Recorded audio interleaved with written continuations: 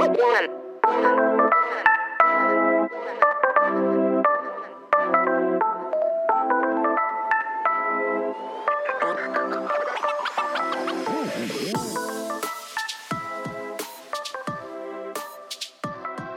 on into the podcast. Jake Hatch sitting alongside a friend of mine you got familiar with on Friday night if you were listening to Friday night's edition.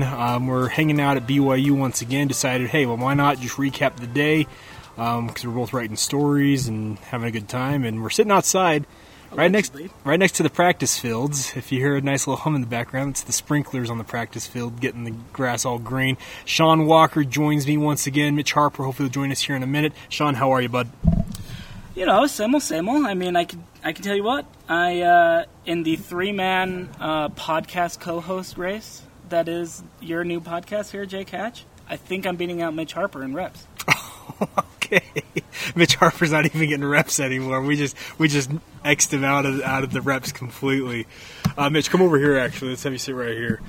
Mitch Harper just finishing up his stellar work on 24/7 Network, so always good to get Mitch's thoughts on things. So Sean says that you are getting more reps than him in the three-man podcast hosting race. You know, that was strategic what I just did here, because it was I was like Joe Critchlow just now. Am I out? Am I in? Don't read anything into the intro, guys. Don't read anything into it. But interesting day that I think we can look at and say maybe this was the practice that was kind of a key turning point in BYU determining who their next quarterback is going to be. Yeah, let's recap this real quick. So we're out here during the media portion of practice. We got to watch, probably 30 to 40 minutes of practice today. And they have an 11-on-11 portion that the media normally gets to watch, and we saw three quarterbacks get reps in that portion today.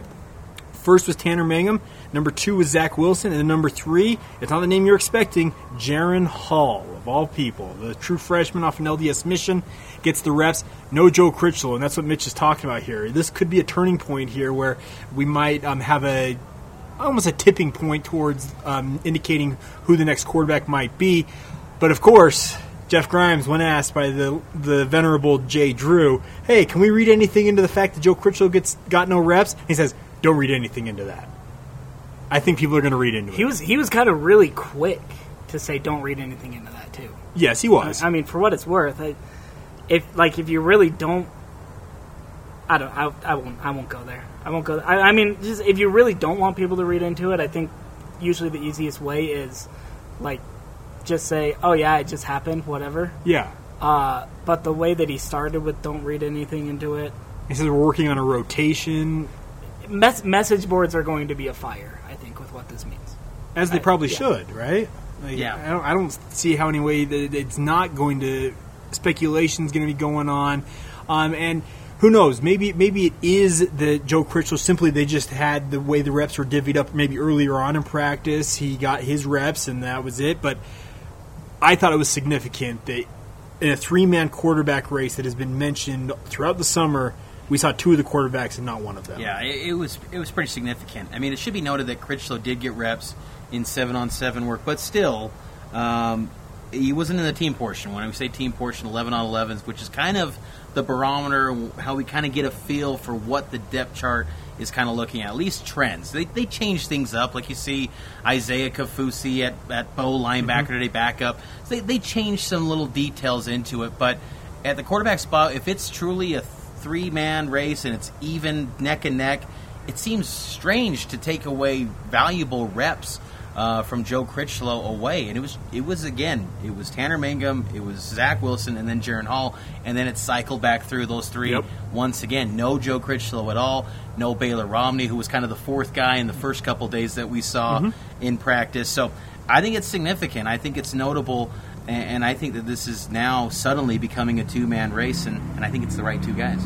Yeah, I would tend to agree with that. I thought that Tanner Mangum and Zach Wilson looked on point for the first few days that we've seen of practice, and I'm with you, Mitch. I think that it was the the balance was tipping towards those two guys, and today might have really indicated that, hey, it's finally starting to tip, and they're gonna narrow it down to 2, and it kind of lines up, I guess, because they said by the end of the second week, leading up to fall camp, they wanted to make a decision, so it lines up with the timeline here. It really does. It makes a lot of sense, and I think that speaks to Zach Wilson and the addition that he's been to this BYU football program. I mean, where would they be without Zach Wilson? I think he's made everyone better in that quarterback room, and I just think that his skills, I mean, the anticipation throws that he made to Anoke Lotalele over the middle today, he just made some great throws that you just usually don't see from an 18-year-old kid, and maybe he's just the new fancy toy, and it seems so much more exciting than Tanner Mangum, who was getting busted up against Portland State, or struggling, albeit against Portland State, and losing to East Carolina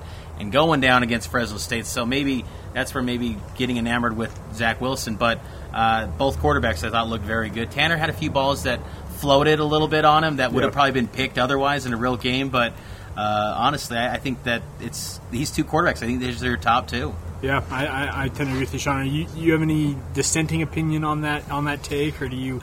I mean, I would caution a little bit reading too much into what we're seeing out of media availability, because I mean, just like every other college football program in the country, media viewing portions are getting shorter and shorter. We're seeing less and less of practice and what may be actual valuable work.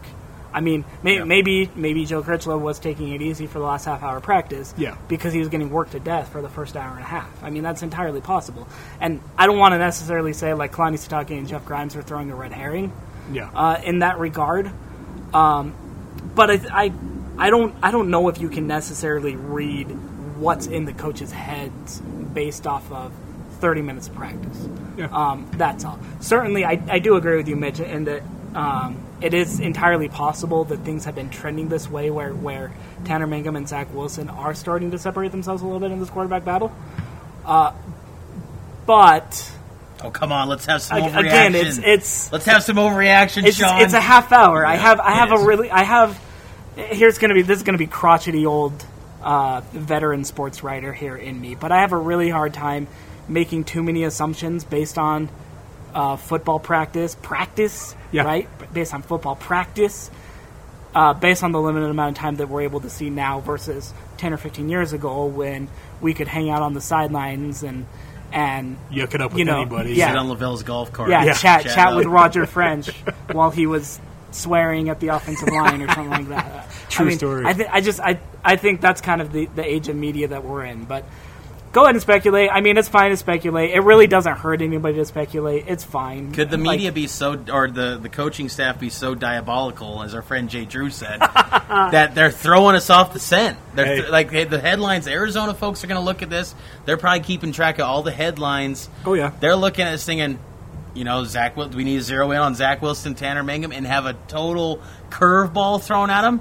I mean, who knows? Maybe are they that crazy? I just, again, still think every rep is so valuable, and we did see, I felt personally, in my personal opinion, that Tanner and Zach Wilson were the best two quarterbacks that we saw in the first 2 days of observation, that it seems like it might not be too crazy of a thought to think it's now a two-man race. But again, it's tough to completely say. I mean, Jeff Grimes did say don't read too much into it, so we'll have to see. Jeff's the guy, when he says don't read anything into it, I'm like, yes, sir. He's just got a strong voice. He's one of those guys that you just respect. He commands authority. All right, guys. You really don't want to counter with him. You really don't want to argue with him because you get the feeling like I'm going to lose this. Yeah. So Yeah, exactly. Yeah. It's not in your best. I'm not saying. I mean, I do agree. I do agree to an extent with all of these points. But at the same time.